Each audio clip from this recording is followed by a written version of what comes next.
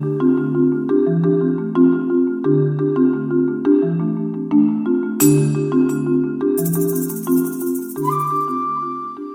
to iPad Pros, the show all about using your iPad to be productive and get work done. I'm Tim Chen, host of the show.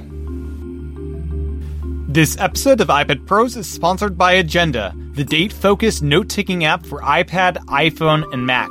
Learn more at agenda.com.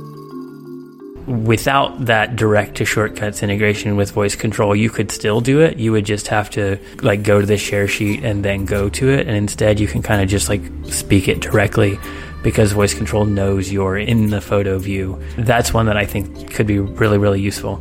Welcome back to another episode of iPad Pros. We are joined by Timothy Buck, the co-host of Accessible, an accessibility-focused Apple podcast, which you can find at accessible.fm. In this episode, we'll be diving into iPadOS in general and doing a deep dive into accessibility with a focus on the new features now available with iPadOS. At the top of this episode, I just want to thank Agenda again for sponsoring this podcast and make sure everyone knows that Agenda version 9 is now available, which is another major update outside of the one they did for iPadOS and iOS 13. Version 9 has a ton of new features that I'll be diving into a little later in this episode. And as a reminder, you can email me directly at iPadProsPodcast@gmail.com. Any feedback you have, please send it there. And if you haven't left a review in Apple Podcasts, I'd really encourage you right now to open up the podcast app and spend just a few minutes leaving a review.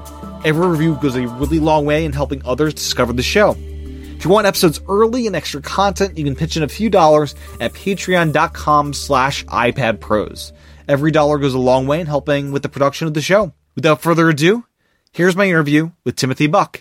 Enjoy. Welcome to the podcast. Yeah, thanks for having me on. Absolutely. So I want to dive a lot into accessibility today. Can you first kind of introduce yourself and how you use the iPad? My name's Timothy Buck. I live in San Francisco. I'm a product manager, writer. I do some writing for Tidbits, and I'm a podcaster. I have a show about accessibility with Stephen Aquino, and then an interview show as well. And how I use the iPad, it's actually not my primary device. I almost made the switch when the new iPad Pros came out, but instead I actually bought the new MacBook Air that came out about the same time. We do have a little bit older iPad Pro in our house. It's sort of like my wife and I both use whenever we feel like it.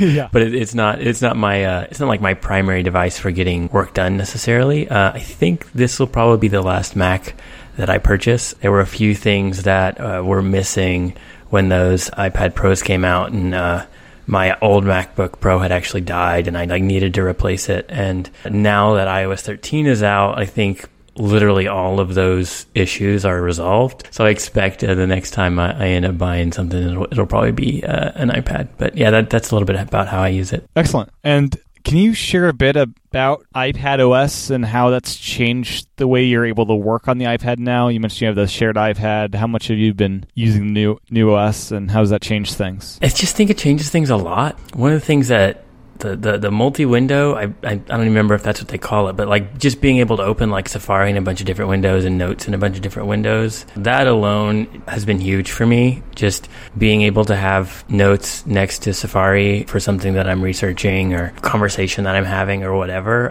Being able to do that and not having to be the full, all of your notes, right? It can just be, one note. You can have a separate one that's next to another Safari set of tabs, and it sort of just takes it from this thing that I would only use for one purpose, right? I would come to it and I would use it for that thing, and then I would be done with it and sort of end up closing things out and coming back to it to do one thing the next time I came back. And now I feel like I could sort of use it more the way that I use my Mac and be doing some research on Notes in Safari, and another section be doing some other sort of research, or be, just on Twitter or whatever. And I don't know. I just think that core change of this idea of having multiple versions of the same app open, it just sort of changed everything for me. What have been the big third-party apps that have been updated so far that have been really impactful for your kind of workflows that you use your iPad for? The core apps are obviously the primary ones that have been updated. There are a few others that stick out. I know Things. I use Things as my task manager, and I think that the update's really nice, and I've enjoyed some of the changes that it has, some of the stuff that it can now do.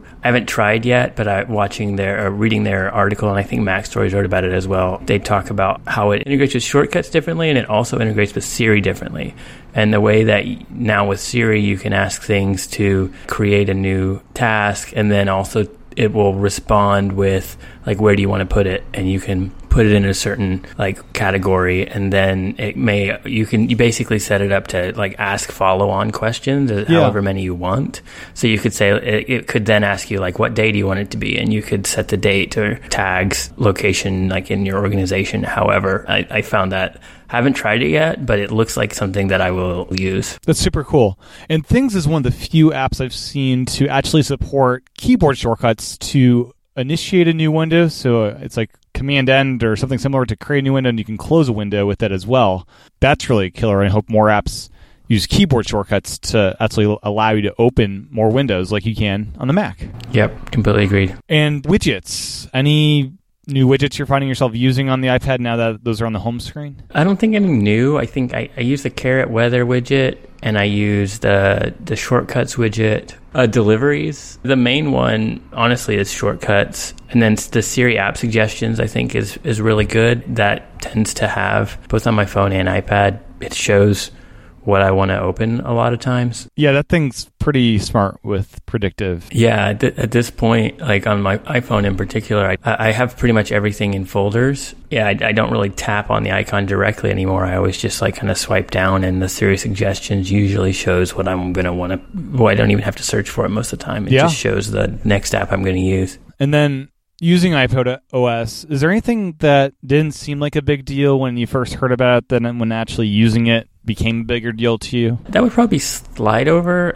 I think that's what they call it. It's like sort of like the phone, the little swipe out section that's like the phone sized window. They had that before iPad OS, but now it kind of works a lot more like your phone, where you can have a whole bunch of different apps there and you can sort of swipe between them. That is really huge for me, and I actually wish there was something like that on the Mac, right? Because I like to do full screen apps on the Mac, and that would be really cool, because things like music, where you just want it to be available there, or messages. So now, like, if I am sitting there and I'm working in Notes and Safari and doing my thing, I don't have to like swipe entirely away to another set of windows that are just like separately open the music app or whatever it may be.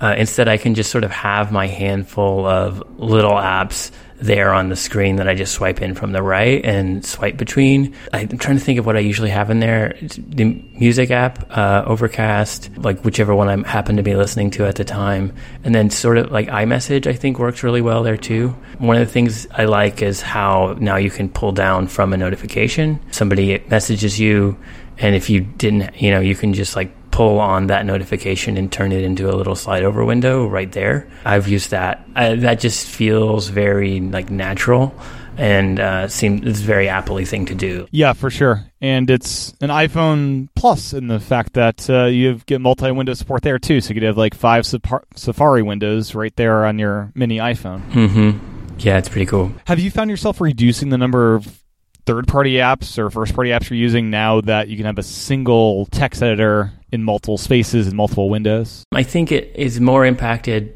the way that I approach the iPad, especially because it is still my secondary device. Mm-hmm. I can see how for some people who were trying to use it for one of those situations where you're taking notes and you're also like doing research on 5 different things at the same time, you would really need like several different apps to be able to do that well before. I just didn't do that. I instead would just stick with, Notes. I use iWriter as well, and I'm going to keep doing that because I use them for different things. I don't really see myself reducing it because I wasn't really using it in that pro sort of way before. Gotcha. So let's shift gears a bit to accessibility, kind of the main topic of today. Can you first kind of share what features you use on a regular basis and kind of your relationship to accessibility? I know you host a podcast about accessibility. Yeah, sure. I sort of mentioned this before. I host a podcast called Accessible with Stephen Aquino. He's an accessibility expert, and he uses a large swath of different accessibility features all the time to use his iPad and phone. And watch and everything. He's really the person who got me interested in accessibility in the first place. We met on Twitter, and then we just became good friends and have spent a lot of time talking about this kind of stuff. I really personally use 2 features. One of them is bold text, particularly on like the watch and on my phone now as well. It does what it says. It just makes the text bold. I find that I like that better than changing the font size up. I'm not really looking for the larger font size, but the boldness allows me to see the text better, and I find that really helpful. And then the second one that I use is the magnifier, and I actually recommend that most people do this. So the magnifier is very similar to your camera. A lot of people use their camera for this. Like they'll take a picture of something small or far away and then they'll zoom in on it to read it. And the magnifier kind of just does that. It's built with that in mind. And so when you turn it on, if you tap the side button on the right side of your phone 3 times, it opens up what looks a lot like the camera app, but instead of being the camera app, it is instead this like magnifier tool that allows you to maybe like read the numbers on the back of a credit card or a whole bunch of different things. And it also has a little camera button there as well, so you can take a picture of it, but it's specifically designed with taking away a lot of the other camera functionality and instead like making it easier to zoom in and out. And this is one that I recommend like pretty much everybody turn on, especially those in my life who are older, like my parents. I turn this on for them, and everyone I've ever like shown this to, especially those who have like eyesight problems, are just like, yes, this is great, because there are just always those situations where there's something you need to read that's too small. Magnifier is for taking things in the real world that are too small and making them bigger so you can actually see them. Very cool. And yeah, especially with the newer phones, those cameras are getting super good to be able to do something like this. Yeah, for sure. So switching gears to iOS 13 features, accessibility was kind of a star in iOS 13 with voice control, mouse support, and there's full screen navigation with your keyboard as well. Let's start with voice control. So voice control was back in the iPhone 3GS era, a little bit different now. I almost think this is just like an entirely different thing. I mean, they kept the name because it's explanatory, right? Right. But before, voice control was like pre-Siri, the original, and it kind of did some of the Siri stuff, right? Totally. You could like set timers, you could do like a few little things like that with voice control.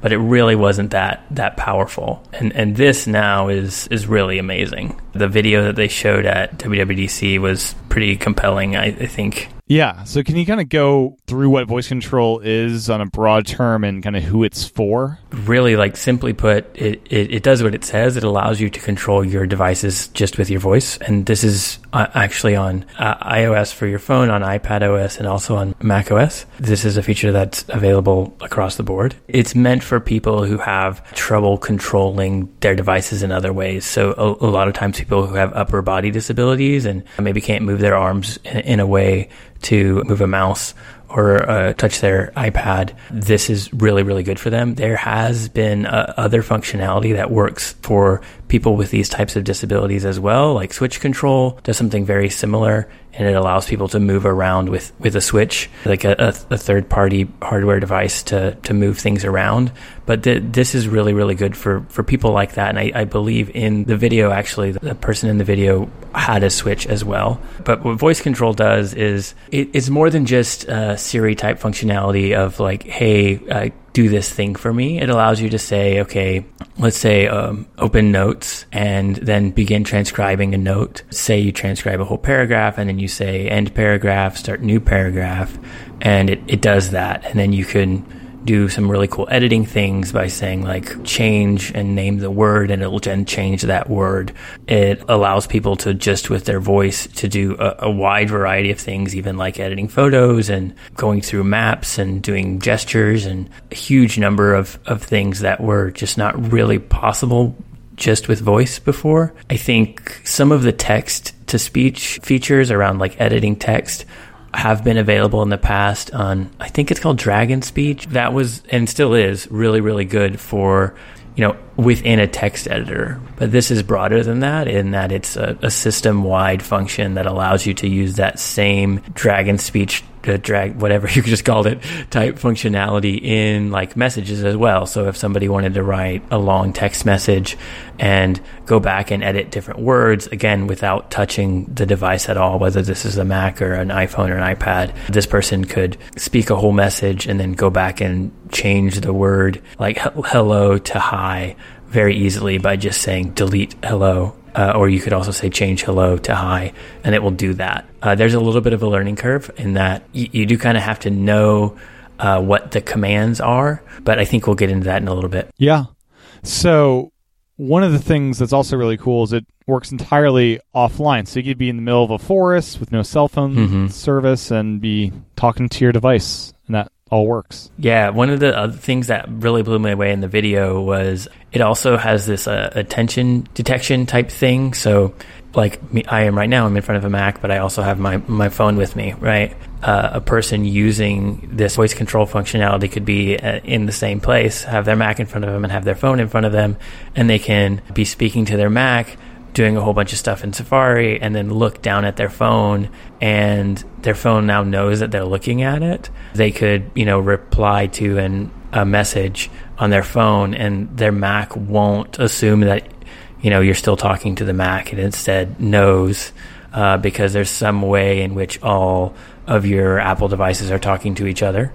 Oh, so it creates like a little mini network. Yeah, I don't fully understand how it works, but I do know that like the Mac doesn't have the ability to know that you're looking at it. So it must be taking the ability, like your phone obviously does, like the iPhone 10 and newer has that ability. So like if I am looking at my phone, it knows that. It then assumes that I'm speaking to my phone and must, again, I don't know if this is exactly how it works, but it seems to me that the phone must be telling the Mac, this person's no longer talking to you anymore. Yeah, probably over the same kind of Apple Watch unlocking your Mac technology of local Bluetooth. Yeah, need to test that out a little bit more to see like how well it works. But it was in the video. It goes pretty quickly, but that was the one thing that stood out to me of like, whoa, like that is a thing that has not been available to people who have these types of disabilities before. Switching between devices in that way has kind of been difficult. And this is going to open that up in a really amazing way, especially if it works well. Yeah, so you need Face ID iPhone, and then your iPad would have to be a Face ID iPad as well for that to work in that context. Yeah, I think so. In the video, they showed it on a Mac, right, which doesn't have Face ID. Right. So maybe just one of your devices needs it, right? Right. If it's an iPad and a phone, if your phone had Face ID and you're looking at that, maybe it tells your iPad, don't listen. Maybe. Right, and possibly the other way around, right? If you had like a new iPad with Face ID and you still had an old phone. Again, I haven't tested that myself, but that is, I even spoke to Steven about this, and we're kind of assuming the same things there about, we think that's how it works. Yeah. No, something I ran across is just using this is I'll listen to the podcast during the day, and dictation mode is kind of always enabled. There is a way to just say command mode where you don't have that problem where it's pretty good about having, just audio playing in the background with people talking, and you're able to just talk to your iPad, because in podcasts, most of the time, they won't say go home and stuff like that. Right, yeah. As far as controlling your device, the grid system is something that I'm struggling to get my head around how this all works. I know you can say, show grid, but how do you actually interact with these grids and make those useful? So you can turn on grid, right? But I think the grid is not required. Show numbers is really, I think, the key phrase that people will use. The grid just helps the numbers be a little bit more easy to see and use. So like if I'm looking at the show numbers works in a bunch of different ways. So if I'm in Safari and I have a bunch of tabs open, right? Before this, it would be difficult without a switch or something to go between these different tabs, right? And now you can say show numbers, and it will put numbers like the tab on the far left will be 1, and it'll put a number next to each tab. Then you can say 4, and it will then open the 4th tab in Safari.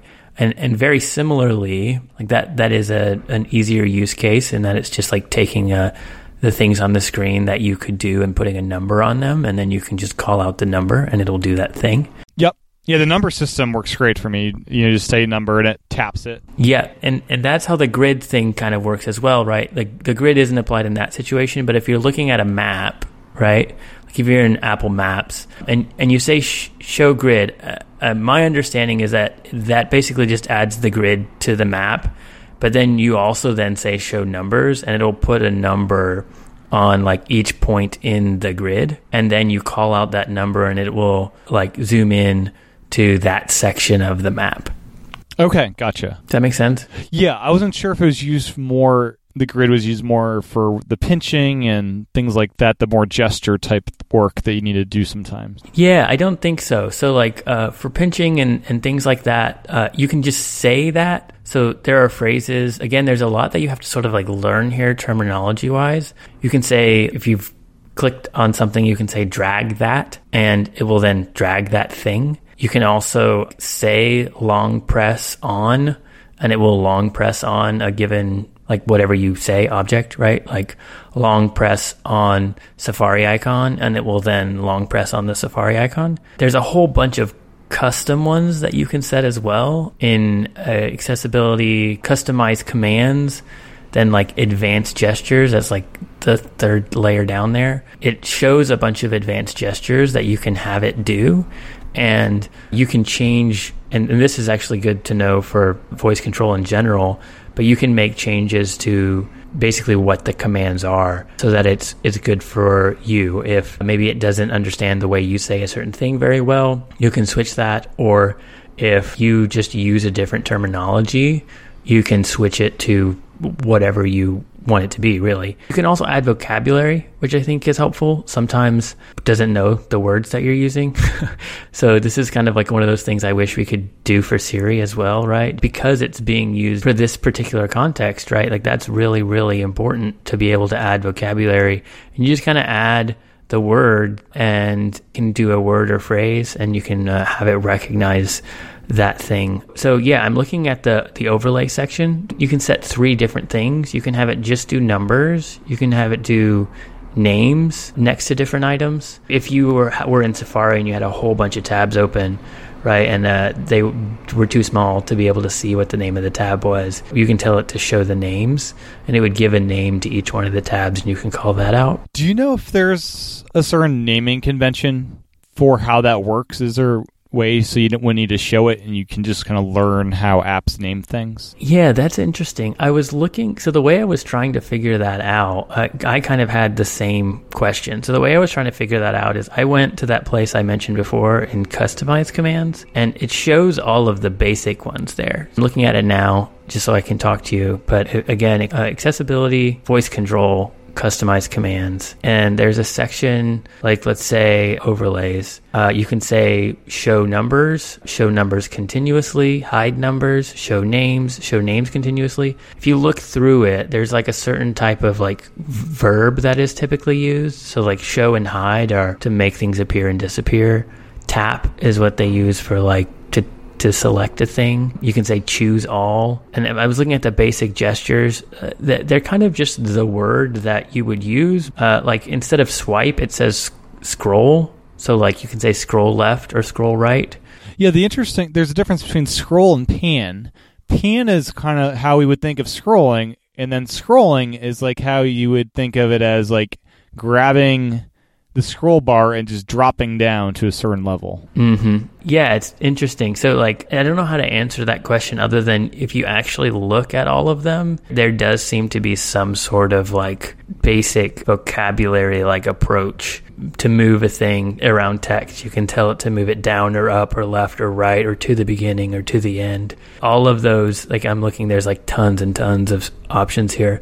They all start with move. So I think voice control is really looking for those like action words first. And I think once you kind of know the action words like move or scroll or zoom, the one that seemed a little weird to me was decrement is like one of the default ones, like increment and decrement. Yeah. That's just not like a word I would typically use. No. But that is the default. So I think like if you are going to try this out or know somebody who could use this, I would definitely suggest going into that customized command section, and you can just like look at all of the different commands and sort of like learn them in that way. There are tons of them, like hundreds and hundreds of them.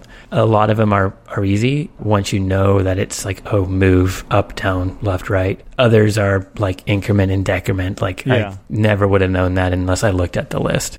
And it integrates with Siri shortcuts as well. You can even do like custom commands for when you're in the Mail app. Listen for this one command for this one shortcut, but when I'm in all the other apps, don't pay attention to that. Yeah. What are some of the most useful shortcuts you think that could be used in this way? The ones that stood out to me are like photo-based things. I know I do one a lot where like if I take a screenshot on my phone, you put the screenshot inside a mock-up of an iPhone. That is one that I would want to have visible right after I took a screenshot, right? And it's like I'm editing the screenshot. I can just speak to it and it will open that specific shortcut, and that actually speeds things up because without that direct to shortcuts integration with voice control, you could still do it. You would just have to like go to the share sheet and then go to it, and instead you can kind of just like speak it directly because voice control knows you're in the photo view. That's one that I think could be really, really useful. Or whatever you do to your photos. Maybe people don't do that to their photos, but there are other shortcuts with photos, like combining a whole bunch of photos into a collage, or like there's so many things, turning it into a GIF. Any sort of photo-based shortcut, I think, would be really good for this situation. Yeah. No, that's a really good idea. Anything else from voice control that we didn't cover that you want to before we move to mouse support? One thing that we sort of mentioned it, like text editing is amazing on it. It's really, really cool. Definitely check that part out in particular. I think that's a thing that may be used by an even wider audience, even if you don't need these features because of an upper body disability. You may want to walk around your office and dictate your great novel. This could be a way to do that. Yeah, there's no timer where it'll just stop listening. Exactly right. So like that's obviously been the problem with Siri. You have to hit it and then it times out and then you have to do it again. In this case, you can just keep speaking and you can say new paragraph and you can say like, end sentence. You can add commas. I mean, stuff's very similar to Siri in that you can add commas and periods and capitalize and all that stuff, but even much further than that as well. Yeah. And I mentioned it on a prior episode, but there's full music playback controls just ambiently listening to you. So you can just at any time say next track, pause, shuffle music, volume up. Like just music control just ambiently is a great use of this, even if you don't need this feature. Yeah, that's cool. This episode of iPad Pros is sponsored by Agenda, the date-focused note-taking app for iPad, iPhone, and Mac. Agenda, if you didn't know, just released version 9, which is another significant update following up on their previous big update just a few weeks ago for iPadOS and iOS 13. So what's new? Well, for premium users is the ability to archive projects that you've completed and the ability to create subcategories, which really is a huge addition and something I've already started to take full advantage of. They've also updated the Pin Notes feature to expand it to include the ability to make footnotes, which pin notes to the bottom of your project rather than the top. New for everyone is the ability to manually reorder the projects and categories in your sidebar. There's also now a trash bin in the sidebar where you can review what you've trashed and confirm that you do in fact want to delete those notes. Or if you've mistakenly trashed a note, you can now restore those notes. For those that love automation, version 9 added for both free and premium users X callback URLs for opening smart overviews and triggering searches. Another automation improvement is you can now create projects with X callback URLs. Agenda 9 also adds a show info option in the contextual menu of projects and notes. For projects, this provides insights into when those projects were created and edited, how many notes are in the project, how many attachments that project has, what the file size of that project is, the edit history so you can look up what devices recently edited that project. For notes, you gain insights into the statistics of that note, including reading time, word and character count, and when that note was created. Beyond these changes, there are around 50 other additional updates and fixes that make Agenda that much more polished and powerful, including a couple of new keyboard shortcuts. Agenda, if you haven't tried it out, is a really great note-taking app that thoughtfully integrates your calendar and reminders into your notes. If you're like me and have been frustrated in the past by trying to use your to-do app as both your note-taking app and your task manager, then give Agenda a shot. It really is the right tool for the job and something I use to manage my projects. As a reminder, part of what I love about Agenda is that when you upgrade to get the premium Agenda features, you aren't signing up for a yearly subscription plan. You get to keep every premium feature that is released in the next 12 months, and only if Agenda delivers new premium features you think are worth paying for, do you have to pay again.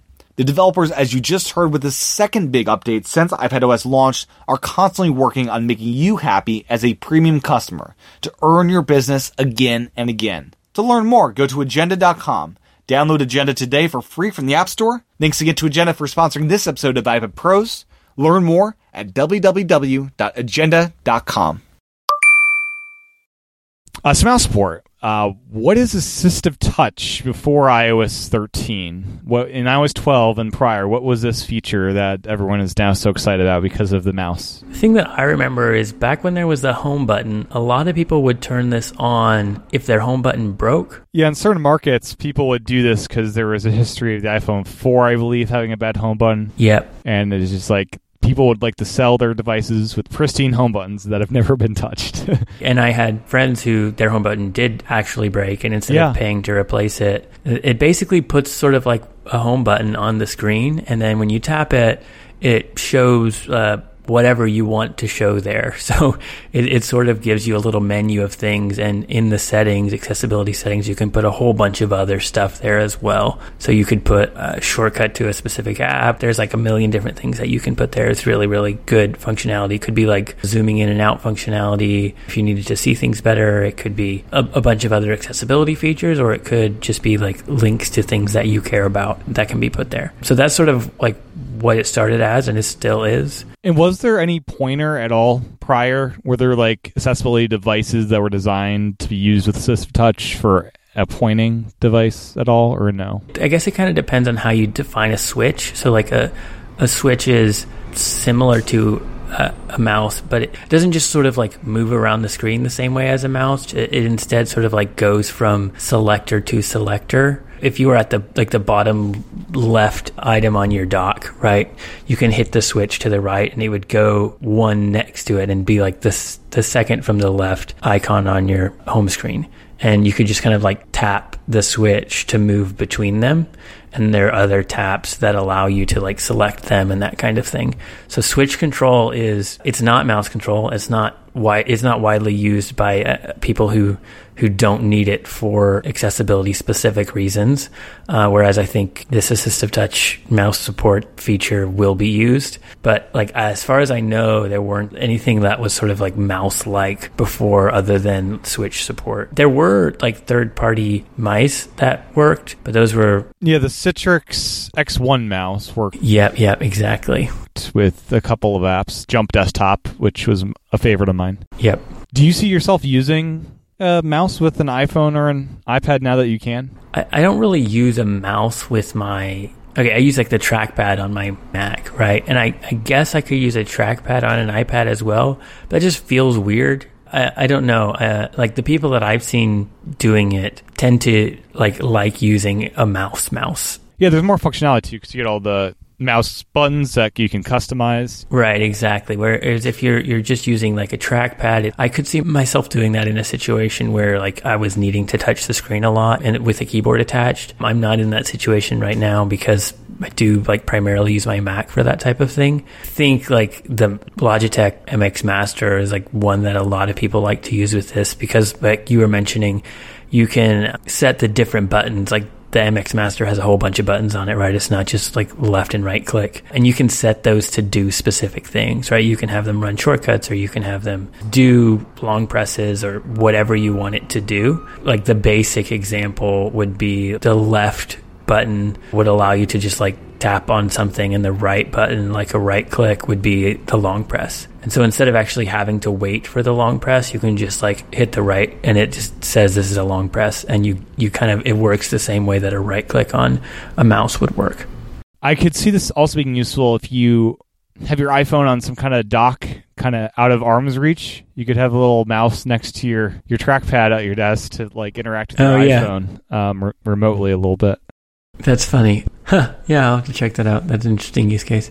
And something I noticed, mouse keys, how did these work? Do you know? It sounds like a number pad can be used as a mouse. Is that accurate? Yeah, I believe this has been a thing on the Mac for a while. So basic idea is like if you have a keyboard attached that has a number pad, so like oftentimes that would be like 7, 8, 9 across the top, and then 4, 5, 6, 1, 2, 3, 0, and then maybe like a decimal. Like that's a pretty common like layout of number pad, right? Mm-hmm. And like the 8 would be up, the 2 would be down, the 4 would be left, the 6 would be right, and then like the others would sort of like be diagonal.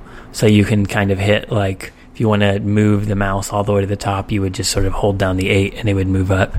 If you wanted to move it diagonally, like left and up, you would hit the 7 and hold that down. And you can, I haven't found it like particularly easy to use just because I don't need that. But for people who do, it gives them another way to use a mouse. Gotcha. And then drag lock. What is this exactly and how do you use it?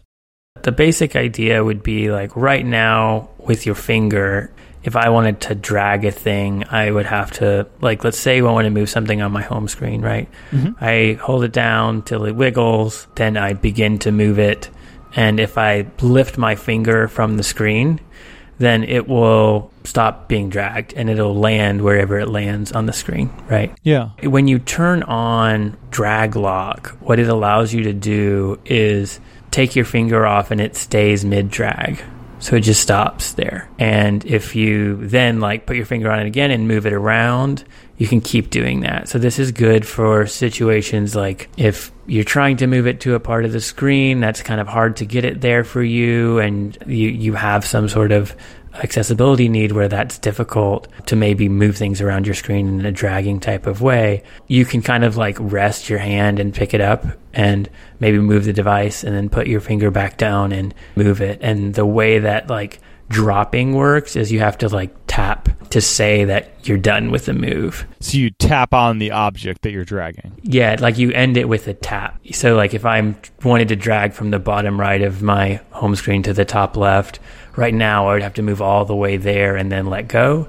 With this turned on, you could move halfway, lift your finger, and then put your finger back down, not tapping it, right? Like putting your finger down and dragging again, and take it now to the top. And then now that I'm there, I would take my finger off and just tap, and it will drop it. So that works for any sort of drag type thing. And that also, I believe that with that turned on, that also works if you have a mouse attached. So like it's just when the mouse is doing the dragging, you can also have drag locked on. Okay, gotcha. I don't believe this is a feature you can just turn on through the accessibility menu. This is something you have to go inside of Settings app and switch on and off if it's something you want to toggle between, right? Yeah, it is.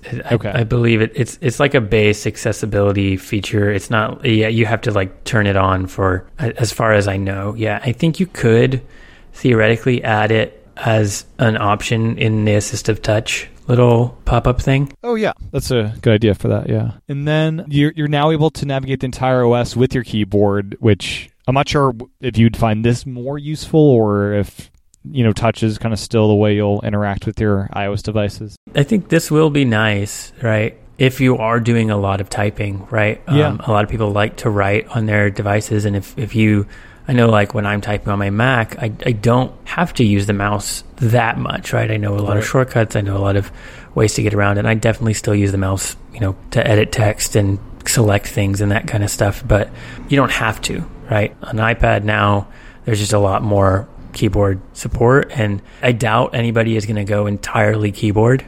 But I think what's cool is if you want to use it, you can. And you use whatever percentage of it you use. Where do you see accessibility going in the future? What's missing to make devices more accessible for people that isn't there right now? Yeah, I think the main one that sticks out to me is understanding voices. So like one of the big things that we talk about a lot in this community is, Siri and Alexa and Google Assistant and what they can do and can't do, and like connecting all of that stuff with Siri with Siri shortcuts and all that stuff, HomePods, all that whole world.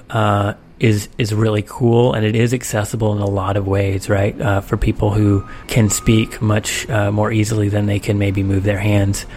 For people who have trouble speaking, that is an area where it's not particularly accessible. So if I have a stutter, or if I have a really strong accent because, English or whatever language is my second or third or fourth language, that these systems, all of them, really, not just Siri, they're terrible, right? They're really bad. So like that, I think is very clearly like an option, like a place that there could be a lot of growth. And I think Google actually announced, and I don't remember the name of it, an initiative where for this in particular, they've requested that people who have non-standard speech patterns like send in themselves speaking so that Google can use it to train. So like right now, all of these systems use like big swaths of voices, right? Purchased or maybe not purchased, right? Like they just use voices speaking and to train their models.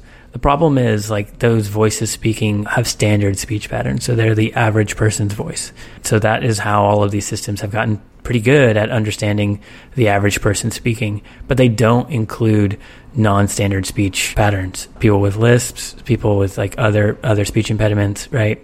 Google, again, they haven't built anything with this yet. They just put out the call saying, hey, we want to make this particular feature better. Can you send us your voice? Like obviously like telling them like, I want this, right? They're not like, this isn't a privacy thing. They're asking people to send them whatever data they have, not ongoing, just like record themselves speaking and send it in.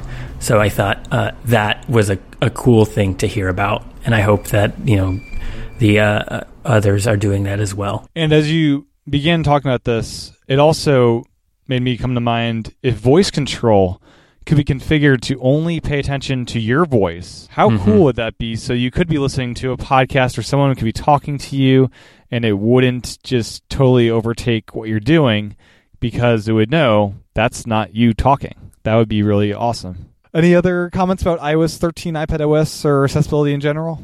I guess I would just end with, for those of you who don't know much about accessibility, this stuff matters. If you build an app, think about accessibility while you're building it. I know a lot of people who listen to these types of shows are developers or designers or product people or, work in some sort of tech company. See if your app is accessible, right? Even if it's not an iOS app, if it's a web app, if it's a website, make sure that, and this is a thing that I am still working on, right? Like I use Squarespace for my websites, and I've done as much as I can with the limitation of Squarespace to make things as accessible as possible. It's not perfect. There's definitely more that we can all do to make sure that our, whatever we have, website, app, podcast, whatever, is accessible by other people. Those types of changes they're like 0 to 1 type changes, right? Like, they're not like, oh, my phone is like 20% faster. It's, I didn't have the ability to use a phone and now I can. Yeah. Right? Like that's the types of changes that a lot of these accessibility features have. And that could be true for your app too. Like I couldn't see it. If I have like bad eyesight, there are people out there who can't use whoever's app at all. And if you make it like, have good contrast and work with, if it's an iOS app, work with font changes that are made like globally with dynamic type and that kind of stuff, then like your app is not just a little bit better, it's available. And that can be life-changing to people. So that would just sort of be my call to anybody who doesn't know very much about it or hasn't thought about it for their project. Think about it. Yeah.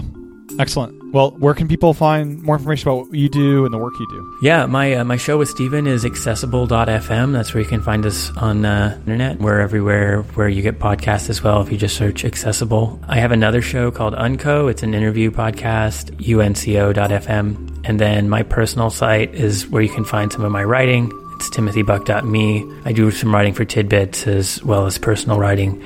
But you can find all of that there. And then on Twitter, I'm at TimothyBuckSF. So follow me, DM me. My DMs are open. I'm open to a conversation if you have any questions. Sounds good. Thank you so much for your time, Timothy. I really appreciate it. Yeah, thanks so much for having me on.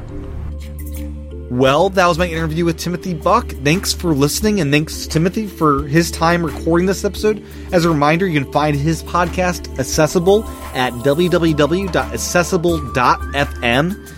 And thanks again to Agenda for sponsoring this episode. Really, go out and download Agenda today. Version 9's now out. It's got a ton of great new features, and give it a shot. It's my favorite tool for managing these projects that incorporate dates but are really mainly about the notes and content I'm working on rather than a pure task manager.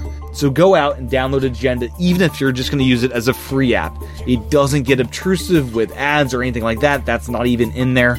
It is a great free app with some awesome premium features for if you want to upgrade later on down the line. And as a reminder, if you do have feedback for me, you can email me directly at iPadProsPodcast@gmail.com.